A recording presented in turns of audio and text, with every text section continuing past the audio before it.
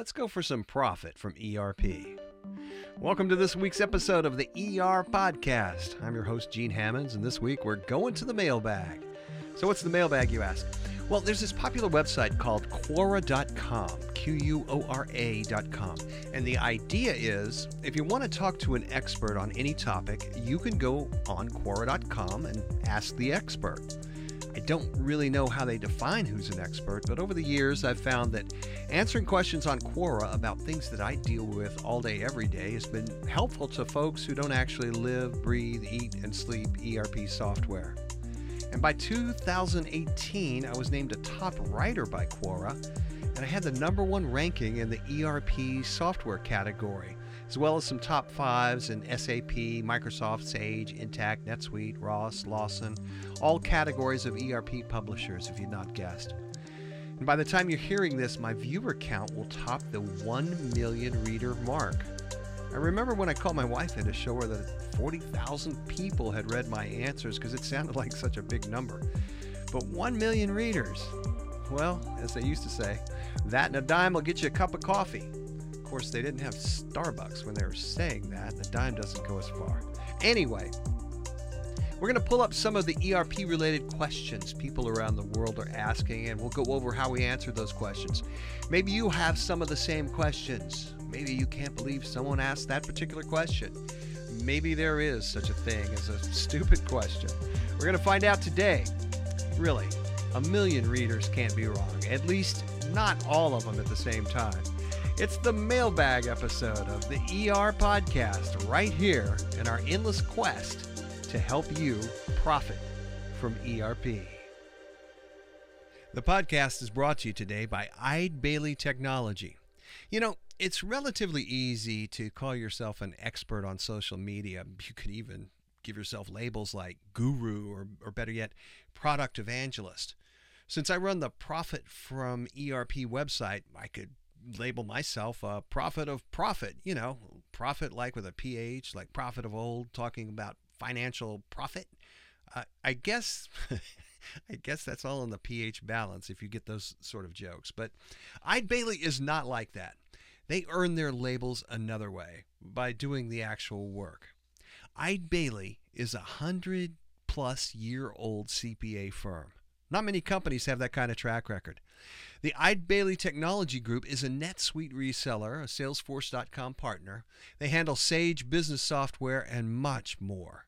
And they don't have to label themselves a guru when others are recognizing them for more impressive accomplishments like NetSuite's top 5 global consulting partner and NetSuite Partner of the Year for several years running, even the coveted Worldwide Partner of the Year. Now that really covers some ground. And while I might be a so-called social media expert, when it comes to consulting for my client companies, if they need NetSuite, I turn to Eide Bailly because I want real experts working for my clients. NetSuite's great. It's one of the hottest ERPs on the market, and there's a ton of resellers and implementation partners all across the nation. But I want the best, so I go with Eide Bailly, and you should too. You know, NetSuite doesn't absolutely fit every company everywhere, but when NetSuite is the right ERP, Eide Bailly is the right partner. No gurus, no evangelists, just experts. Eide Bailly, that's EIDEBAILLY.com. And now on to the podcast. Going to the Quora mailbag, which of course is an online portal, so no actual stamps were harmed in the making of today's podcast. Some of our questions come in anonymously. Some tell you the names and where they're from. This one just kind of popped up yesterday. It says, which would you recommend? QuickBooks Online, Xero, or MYOB? Those are all entry-level bookkeeping programs for small business people. Well, the people aren't small, but the businesses are just getting started. If you know it, small business people, you get it. So back to the question, which would you recommend, QuickBooks, Xero, or MYOB? QuickBooks QB is more common. You find more people to hire that know it.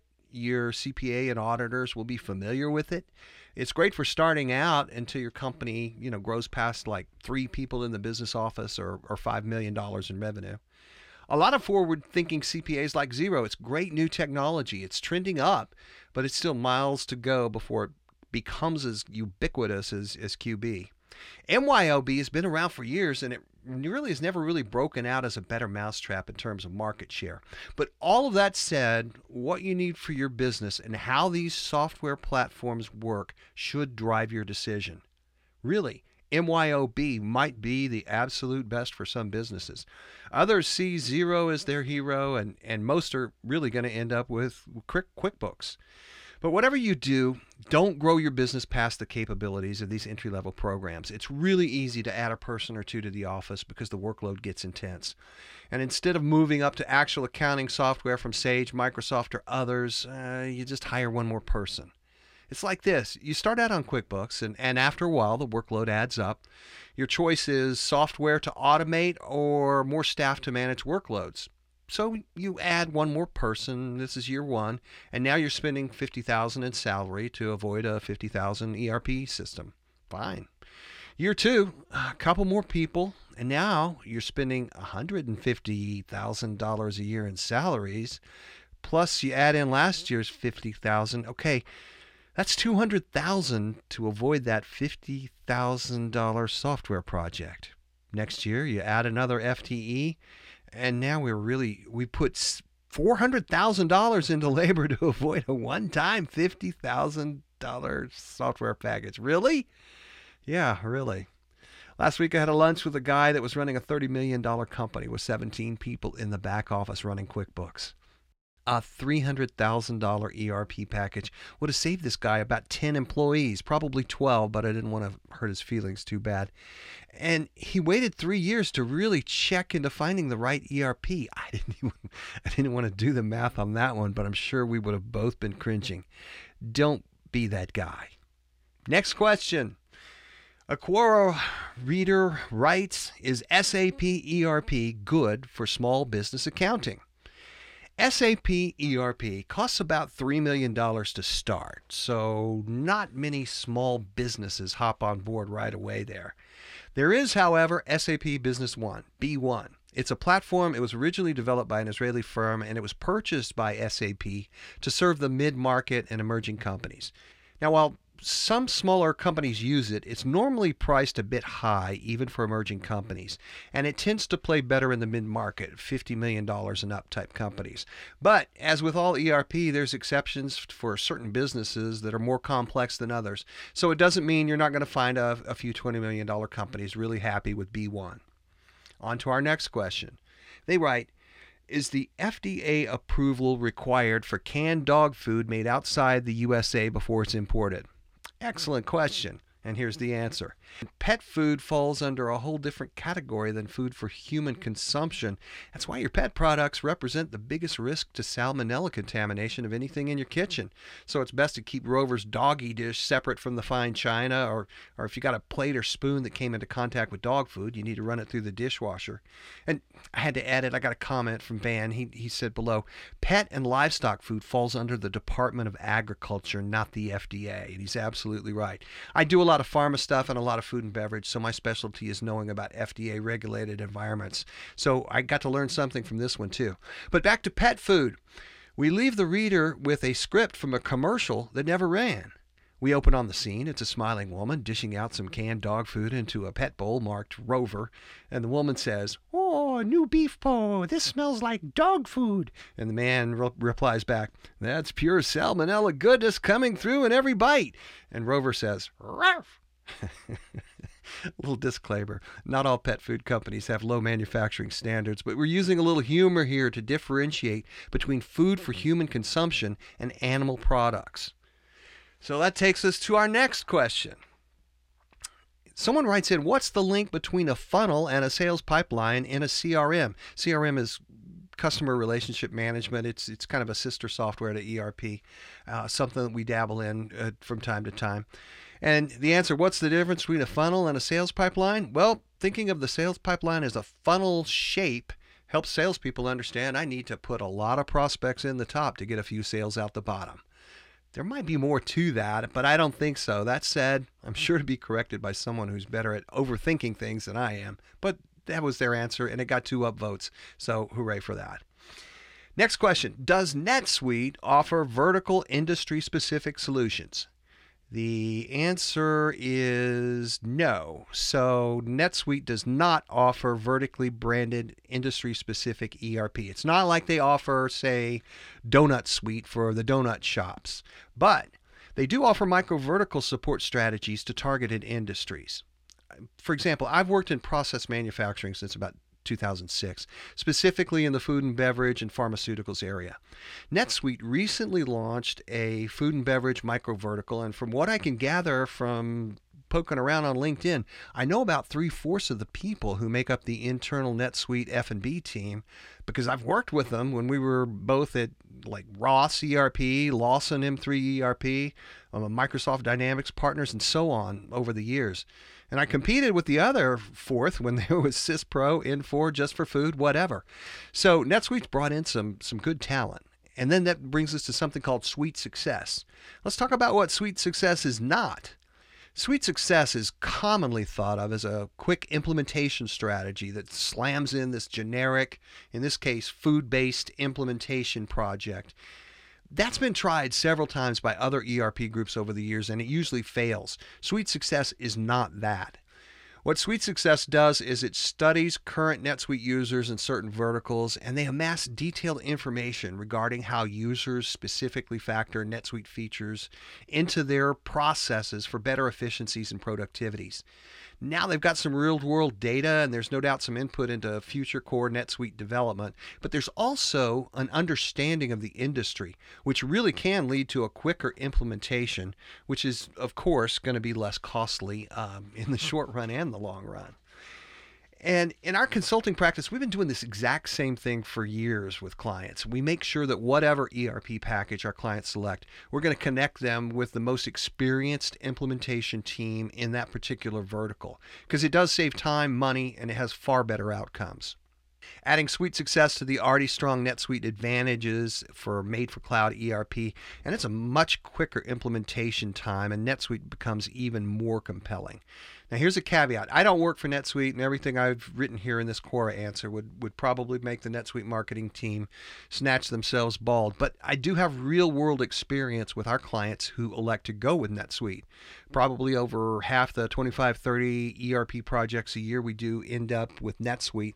So it's just my experience and my understanding, so don't hold me to the details, and don't hold them to my details either. I did start working in the emerging pharma vertical with NetSuite early on, and I give the Quora readers a link to the ERP versus QuickBooks for the pharmaceutical industry, a blog post we posted earlier, and then the podcast, episode 2 earlier. You guys have probably already heard that because you subscribe and listen religiously, and I thank you for that. Do we have time for more questions? Oh yeah, here we go. Tarun Tempafi from New Delhi writes, why do we require NetSuite ERP system for life sciences organizations? Well, thanks for asking, Tarun. We also notice you're selling NetSuite consulting, and you made a habit of answering your own questions on Quora. But hey, it's a free website. We do what we want. But my answer to why do we require NetSuite ERP systems for life science organizations? Well, the answer is NetSuite is not required in the life sciences organizations, nor is ERP particularly required. There are requirements for the industry. I'm not sure exactly what side of life sciences he's talking to, but for pharma manufacturing stateside and device manufacturing, medical device manufacturing, quality records are required, GMP, good manufacturing practices are required with version-controlled SOP, that's standard operating procedures that call out the specifics of the process of production and supply chain. All of this can be handled by NetSuite in conjunction with other quality software. In the life sciences research area, certain government grants call out specific level of workers to be on a project and maximum salaries that can be charged back to the project. Financially, it's tough to follow and set up. And reporting on it accurately is something that NetSuite can accomplish, and there are some added apps that you can get to help you with that. Those are just a couple of the more common issues life sciences companies will bring to us in the U.S. when they're considering their software infrastructure. We line up all the popular options. We present the various ERPs and related software platforms. And more times than not, our clients tend to go with NetSuite by choice, but it's not required. 10 years ago, most life sciences organizations had to run a tier 1 software at a cost of several $1,000,000. 5 years ago, smaller ERP offerings from Microsoft, Infor, Sage, Appian, and others were able to replicate a lot of that functionality for smaller life science organizations. It cost, right under or around $1 million. Today, NetSuite cuts those previous prices in half with cloud advances and functionalities and save a great deal of money. So, not required, but maybe preferred. And then we give them some links to the previous podcasts that we've talked about again. So here I am shamelessly plugging my own podcast, which Tarun is doing with his questions as well. It's a free website. I mentioned that before. Last question. From Iceland, we have a question by Christian Christiansen, which I guess if I lived in Iceland, my name would be Haman Hamansen. But anyway, Christian Christiansen asked, how is blockchain being used in ERP now? How do you think blockchain will advance in ERP? What do you expect to see? Well, the answer is, while blockchain has been very popular in the buzzwordery of the tech press, as far as I can tell from inside the ERP industry, it's a technology that's still in search of a reason for being. Now, IBM has done some good work with blockchain tracking in the food industry. It could be a workable solution if, and this should be a very big if the smaller players in the food chain, thinking specifically here of shippers and packers, if those guys can afford IBM prices, which normally they can't. So in this case, blockchain's purpose might be as a market protection device designed to allow the larger producers who can afford IBM to block out smaller participants from even playing. Don't know that that's going to happen, but hey. Now, with that said, remember, I'm working on the street with ERP users that are implementing today. That means technologies like blockchain are not something I'm readily researching. Thus, I haven't found the need to know situational requirements that would prod me to have a full understanding and get up to speed in order to implement blockchain-driven technologies. I keep tracking it in case it starts to show up on the radar. Like several days ago, I put a link in here to the MIT Technology Review. The title of the article is, "Once Hailed as Unhackable, Blockchains Are Now Getting Hacked." And that does not bode well for blockchain technology and ERP going forward. But as a multi-entity supply chain tool, perhaps. As an internal ERP technology, we haven't seen it yet. And then Eric Daniels comments for us here. He's a systems analyst and ERP software developer. He says, I remember having a conversation with someone about blockchain, and they kept saying how it was unhackable, which I kept reassuring them there's no such thing as unhackable. Hackers just haven't figured it out yet. Thanks for posting the article. I hadn't come across it yet. And thanks for your comment, Eric. That's it for this week's ERPodcast, brought to you by Profit from ERP. Coming up in future episodes, our roadmap calls for podcasts on how recent developments mean pharma manufacturers can use cloud ERP for the first time. We'll look at the American manufacturing renaissance and how picking technology helps pick tomorrow's winners. We're going to review the new Microsoft Cloud ERP products in an episode we're calling Microsoft What the Whatever. And one more time, we're going to get into how QuickBooks isn't real accounting software, but it's costing small businesses real money, real wasted money. So just like any roadmap in the software industry, just because we're developing these shows doesn't mean we'll hit the release dates. That's how software works. Thanks for listening to our Mailbag episode. I'm Gene Hammonds, your host, and really, if you have questions about ERP, you don't need to go on Quora.com and hope we one day see your question. Contact us directly at info@profitfromerp.com. Because our business and our only business is helping you profit from ERP. Whatever your industry, whatever your vertical, whatever the ERP, we don't sell the licenses. We don't implement the technology. We just sell the profit from ERP.